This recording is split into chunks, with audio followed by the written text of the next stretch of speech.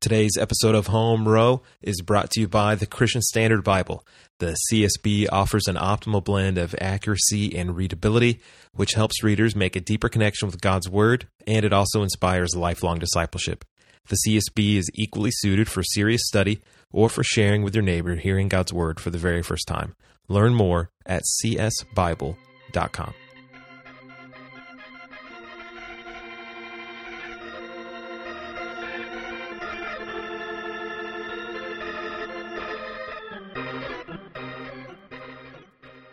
All right, everyone. Welcome back to episode 29 of Home Row. This is Jeff Metters. It's good to be back with you. Well, I already failed at my goal of trying to be on every week. That just didn't happen, and I made it 2 weeks in a row. So, hey, that's something. That's better than before, but we're back again today, and I have some listener questions, so we're going to try to tackle those.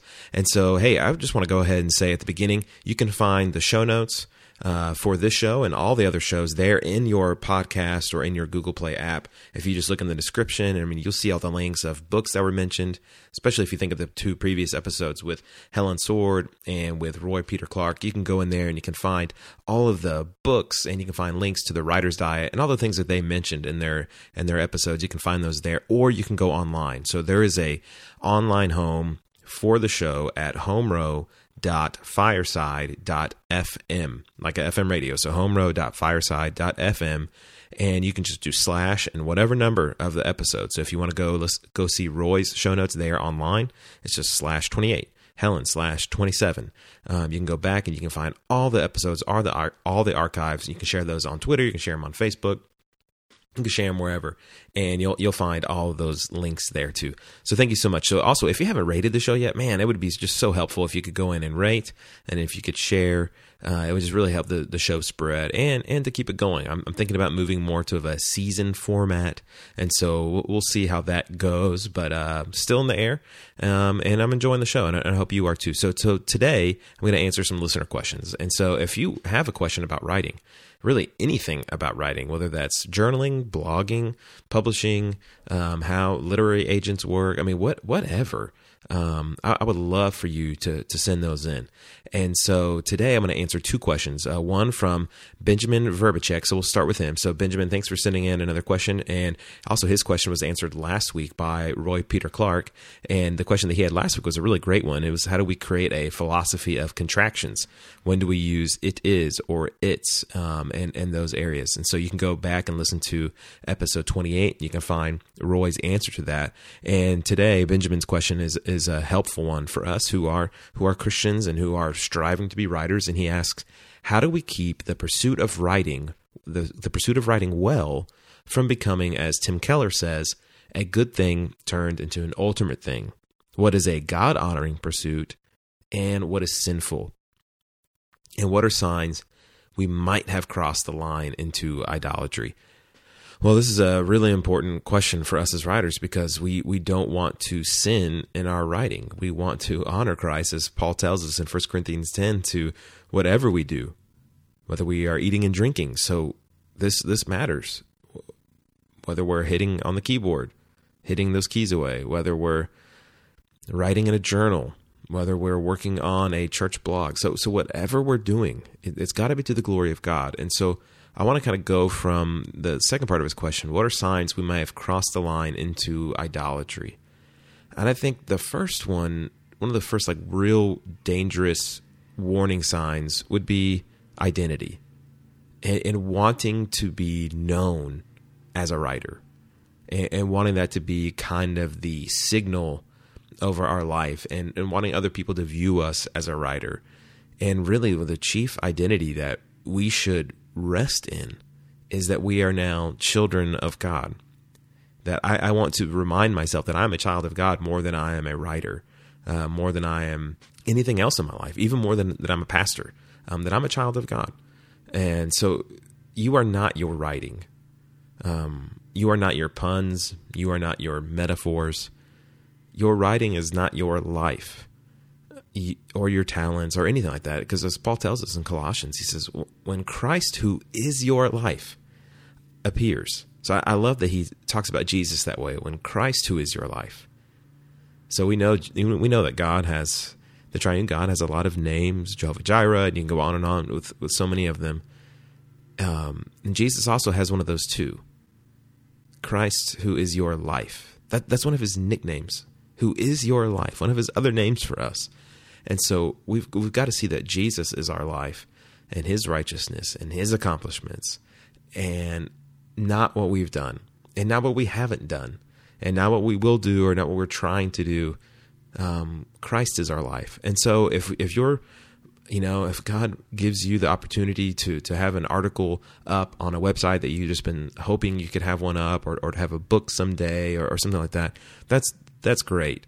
But that is not your life, and that is not an identity that you want to rest the sign you want over your life. You want really the sign that was hanging above the cross of Christ, that this is the King of the Jews who is being crucified for you, that you've been crucified with Christ, and it's no longer you who live, but Christ who lives in you. So Christ is our life. So I think so much of it always comes back to identity, and you can really tell your identity, you have an identity crisis when things don't go well, when you get rejection letters or you get criticisms, and your writing isn't getting the traction that you hoped it would. If you get frustrated, if you get disappointed, and it's okay to be disappointed that something didn't work out, but if it's consuming, and if it's crushing, and if it leads to anxiety or depression or these kinds of things, it would be like we have an identity problem when we care too much about wanting to be known as a writer. And I think some of it is really an idolatry that Keller would talk about, an idolatry of power. That writers, we can struggle with the idolatry of power because we want to be seen as intelligent. That we have this kind of collection of knowledge and abilities and smarts, and really we want to be seen as elite and having it all together, and as kind of a sage for our peers, where they could go and read our tweets and read our blog, and always tempted to give our hot takes on the current event, as though we are some kind of keepers of knowledge, and that people should come and wait and stare at our blog until we release out and we hit the presses and we release our thoughts out into the world. But really, I think it's just smoke and mirrors. It's smoke and mirrors significance in these areas with our writing. We buy into the illusion that we are this elite group of people who are going to descend down from the mountain and give our insights into the current events. But really, we're not. We're normal people who are able to string some words together. And so you need to fight the idolatry of power and wanting to be seen as intelligent and as elite. And what's so dangerous with it, with this idolatry problem of power and with writing, is that there's almost a sense of Gnosticism that comes with it. That there's this kind of mystical knowledge out there, and that we're the ones who are able to access it. And so that's something you gotta watch out for. Secondly, I think too, is the idolatry of blasphemy, and that we're like God, creating ex nihilo. That there we are with a blank page, and we're forming and creating, which seems to be out of nothing, and we're typing words up and they appear on this page, and there's a lot of power that comes with writing. And with great power, as Spider-Man's uncle says, with great power comes great responsibility. And so we have to be careful that and realize we're not creating ex nihilo. Though it's an empty page and we're filling it up, but we're writing off of God's word. We're writing from things we've seen in God's universe, and we're writing in the image of God. So we're even writing under the stewardship that God has given us, and we're writing under the lordship of Jesus Christ. So it's good to remember our place in the universe as we write. It's very dangerous to write, and it's also very, very, it's a good thing. And so we've got to wield our sentences to serve others. This is always a great thing to remember, that we're not out here to write to grow a platform. We're writing to serve others, and we're writing to serve the local church, and we're writing not to serve our namesake, but God's, to His name, your glory, O Lord, as the psalmist says, not to us, but to you. So that's where we've got to go fight the identity problem and fight the idolatry problem of power and Gnosticism and blasphemy. So what are some other signs? One, I think a sign that maybe we're slipping is always networking, but not building friendships. My friend Brandon Smith, who I co-authored a book with him, the book Rooted. One of the things, he's gotten off of Twitter and he's gotten off of social media. And one of the things that he said, he's like, it's really amazing that when I got off of social media, and we were talking about this recently, he said, it's amazing how many people don't talk to me anymore because I can't do anything for them on Twitter or social media. I can't provide them anything, so they don't talk to me. Always, that's the sin of just networking and not building friendships and relationships. It's usury. So beware of trying just to get in with other writers and to get in with people who have platforms and to not be a sincere brother or sister in Christ. God does grant friendships and relationships where you're able to work together for the cause of spreading the gospel and encouraging the church, and that is a good thing. But if you're only networking and trying to get in and get emails from people and all these kinds of things, just so you can get your platform up and get your writing out there, you want to not do that. You want to repent of that. Another sign I think would be with shirking other responsibilities for an idol. Kind of like when you think of King David, that instead of being out at war, he was at home. And if you're familiar with the story of King David there, he went down a very dangerous path with Bathsheba and then with Uriah, all because he was not doing what he should have been doing. And when we're not doing what we should be doing in life, whether that's your responsibilities at home or at work or at school, when they're falling to the side and getting behind because of your overzealous pursuit for writing, it's an idol. And so you need to kind of just examine your life, as the Proverbs talk about, that the lot is there with the lazy man.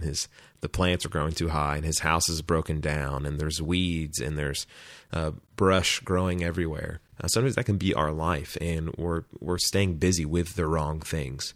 And so I would say look at your areas of life and see if anything's lagging. See if anything else is overgrown because of an overgrown itch to write. Another sign, and a lot of these things I could just notice from my own life that I've seen before, and things you have to combat, and just knowing other friends and talking with them. But another one you have to be careful of is, another warning sign would be when your personal Bible reading always is turning into maybe a black hole to just, okay, what blog can I find this morning? What tweets could I try to find? Instead of the real pursuit of godliness and of drinking the milk of the word. And so examine yourself when you open your Bible in the morning or in the afternoon. And hey, it's good to share those things. I share them when I'm reading. I'm like, man, I want to encourage people and put that on Twitter or Facebook, whatever. That's fine. But if it's always doing that, and if you find yourself going to the word for that reason, instead of I'm here to drink the milk of the word, not just to be a milk deliverer, but I'm here to drink too. And I'm not just a milkman, or I'm not just a guy who's dropping off groceries, but I'm here to eat. I'm here to drink. And I want to meet with God and know his word. And so I would watch out for those things. And second, the last one's probably, I would think, pretty obvious, but there's an idolatry power of writing. I think when you can't receive correction, if you read it, share something you're writing or working on with your spouse, and they're like, I don't know, that doesn't make any sense. And if you get super offended by that, well, that's because they're threatening your idol of power and wanting to be seen a certain way. So if you can't receive correction, I would say we're struggling with idolatry and with arrogance and all that. I mean, the Proverbs are so clear that, the wise receive correction and receive instruction. But the fool could be punched 100 times in the head and he would never receive it. He wouldn't even know. He wouldn't even be fazed by it. Where the wise person receives that rebuke once, and it goes deep into his heart. So is the person of understanding. So watch out for identity problems. Watch out for the idolatry of power seen through wanting to be perceived a certain way, wanting to think that we're actually like God and we're so holy in our writing and so powerful in what we do. And watch out for the warning signs of networking and wanting to build up our platform instead of really just serving others. So great question, Benjamin. Thank you so much, man. It's a really good one. It's something that we all need to look out for. And it's a great reminder for me as I thought about it this morning of just checking my own heart and making sure that I'm not doing anything to feed an idol of power or an identity, a false identity in my life. So let's go to the next question. Final question for today. Mark Roberts on Twitter. So, hey, Mark, thank you so much for sending in a question. And the NBA season does start today, so I can't wait to watch James Harden. I know you're a big James Harden fan too, Mark. And I know every time I talk about James Harden, you love it. You always send me a tweet and say, thank you so much for talking about James Harden. So I'm so grateful, Mark, that I get to mention James Harden again for you, even though you're a big Mavs fan, and even though you can't seem to stand James Harden, but it's okay. The Lord is working on all of us in a lot of ways. So Mark asked the question, could you just talk about on using Twitter to help your writing? That's a great question. I love Twitter. I use Twitter way more than Facebook. I use Twitter way more than Instagram. I don't even use Snapchat. Snapchat is the only time where I've actually felt old in my life, where I've downloaded it. I tried to use it. I had no idea what was going on, what was happening, and I just deleted it. Then I tried it again like 6 months later. It's like, okay, I'm going to try again. Oh, I can't do it. I have no idea what I'm doing. I have no idea how this works. I'm done. So I'm all in on Twitter. So how can Twitter help your writing? I think in 3 quick ways. One, Twitter really helps with brevity. Really helps with brevity. Being short, being to the point. Because sometimes writing, one of the dangers is you just get a lot of words out. But there's so much power in quickness and brevity. So sometimes there's too much large writing where people just aren't going to read that. So if you can get the skill of, if you're a pastor, of distilling your sermon down into 140 characters, well, I guess now 280 characters, just because we have 280 doesn't mean we have to go 280. I still want to hang around 140. I think it's just easier to read too on the eyes when I'm flipping through there in my Twitter app. And so go for brevity. If you can condense your sermon down into one, tweet, that's powerful. And you should be able, I think, to do that. And I try to, even in my own preaching, I try to have my title really be the whole encapsulation of my sermon. So try to condense things as much as you can. Condense an article into, one tweet. And see if you can. Sometimes you'll tweet and you'll go, maybe I could turn this into an article. When was it? I guess it was last weekend, 2 Sundays ago. I wasn't preaching. And I just put out that morning, I'm not preaching at Redeemer this morning. It's not because I'm sick, and it's not because I'm out of town. And I just listed a couple of reasons for why I'm doing that. It was a mini tweet storm. It wasn't a full Category 5 tweet storm. It was just a little one. But then I thought, I bet I could turn that into an article. And I did. And so I just grabbed my original tweet, opened up my writing program, and I just copied and pasted those in there, found them, and then I just laid them out, my points, that it's good for me. So it's good for a pastor to not be preaching every Sunday, why I try to take 12 Sundays off a year. And then I listed all the reasons. It's good for you to rest. It's good for the church, and it's good for others who can develop and to grow. So that came out of Twitter. So from that one kind of brief comment, I was able to expand that into an article that ran on my blog, and it's going to run on a couple other places too. So use Twitter to help you find brevity and to really, it's a skill you have to learn. To how you can condense and consolidate what you want to say. So first one, brevity. Secondly, I think clarity. When you're brief, you can also be really clear. There's too much cluttered writing out there, but Twitter really cuts the legs out from under being cluttered and having crowded writing. So Twitter really helps you get to the point of what you're trying to say. And I think that's helped me a lot in my writing, where I'm just, writing, if you think about it, it's just putting one word after another, one sentence after another, one paragraph after another. And to help you grow in brevity and to grow in clarity, Twitter really helps achieve that, to where you realize I'm just writing a sentence or two every time. And if you approach blog writing in that way, hey, I'm just got to write one sentence and then go to the next one. You got to write one paragraph and go to the next one. Twitter really helps you develop that too. So brevity, clarity. And the next one I think would be it doesn't rhyme, and I tried to, but I couldn't get it, would be in punchiness. So brevity, clarity, and punchiness. There's too much boring writing out there in the world. So Twitter is a great avenue to where you can have fun. and you can make puns, and you can use GIFs, and you can use emojis, and all these kinds of things, which allow for punchiness on Twitter, which doesn't always translate into punchiness in a blog post or in an article or in a book project, but it at least lets you maybe play with words, play with phrases in a way that maybe you wouldn't always. So use Twitter to kind of be punchy. If you can have a punchy tweet in one sentence or two, and it gets retweets, and you can kind of see like, hey, that was, I guess that was a good tweet. I mean, it got a lot of favorites. People resonated with that. Okay, that's good. And you just kind of develop your writing style even more through brevity, through clarity, and through being punchy, because you don't want to be boring. Twitter's not a place to have boring writing. There shouldn't be any boring writing in the world. And so don't be boring. And so last one. So here's the last thing that I would say on using Twitter to help your writing. So thinking about your own tweets and how you can craft them. But I would say also, just like we tell writers, hey, read good writers. I would say follow good tweeters, follow good writers.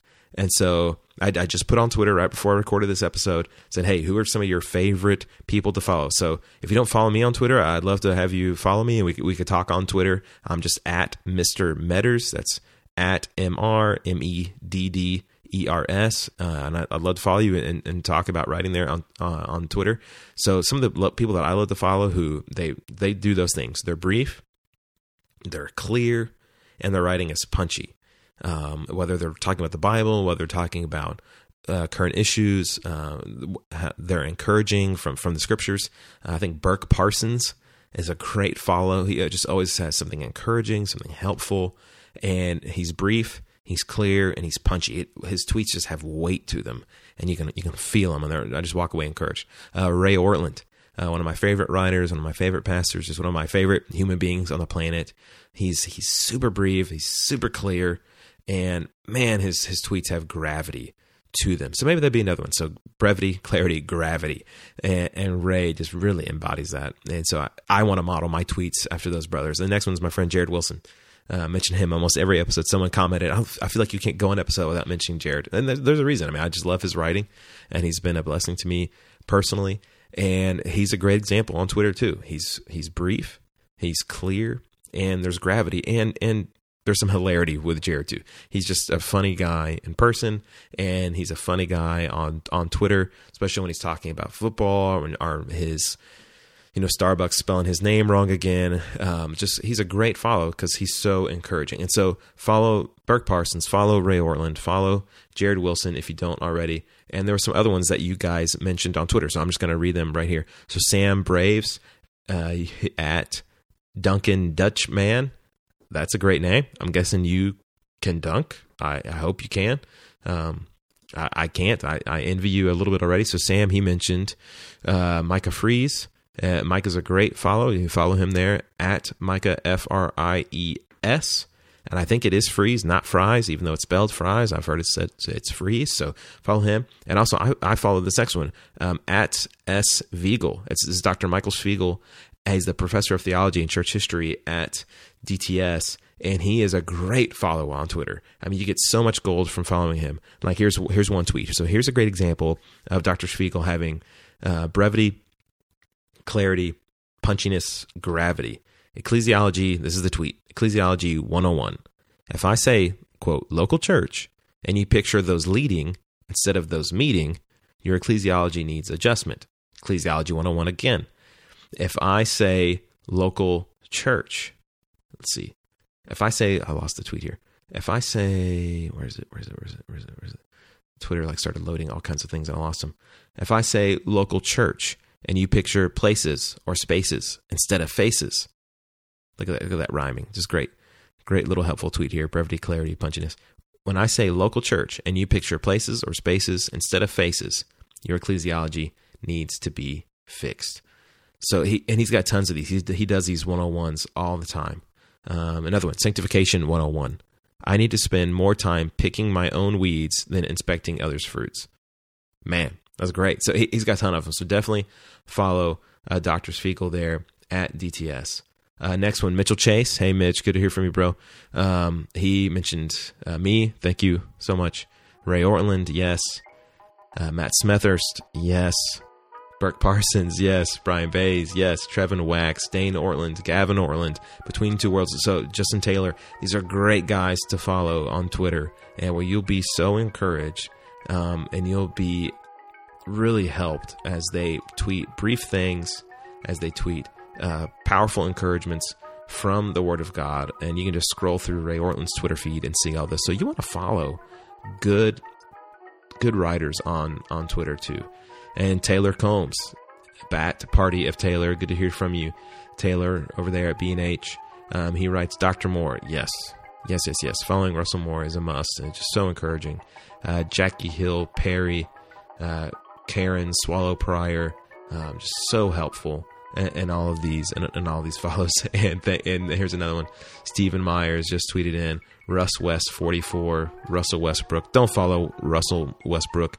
Thank you, Stephen, for tweeting that in. But also, Eric Mason at Pastor E. Mace. Oh, another one. Thank you. I forgot. Scott Sauls at Scott Sauls. Always encouraging. And you'll find just so much really helpful writing from him as well. So you can see there'll be more coming in. I'm going to retweet them, and I'll put them out there in the show notes for you to follow. So ways that you can use Twitter to help your writing. Brevity, you learn it. Clarity, you got to have it when you're tweeting. And also, it helps you learn to be punchy and have some gravity to what you're saying, or to be fun, or to be lighthearted in your writing too. And so make sure you follow good people on Twitter. All right, well that's it for today. Episode 29. Hopefully I'll have some interviews coming up soon. I've got a couple scheduled, so we'll see if those happen or if they fall through. So what I'm going to need now is I'm going to need more questions from you guys. So send in questions on Twitter. You can hit me up at Mr. Metters, #HomeRow. Make sure I see your questions, and I'd love to answer them as best I can. And so you can go find today's show notes. You can find the tweets that I've just read. I'm going to try to put them there on in the show notes, so you can find those there just in your podcast app. You just view the description, or you can find them on homerow.fireside.fm/29, and you'll find them there. So until next time, I'll see you here in the webosphere. All right, peace.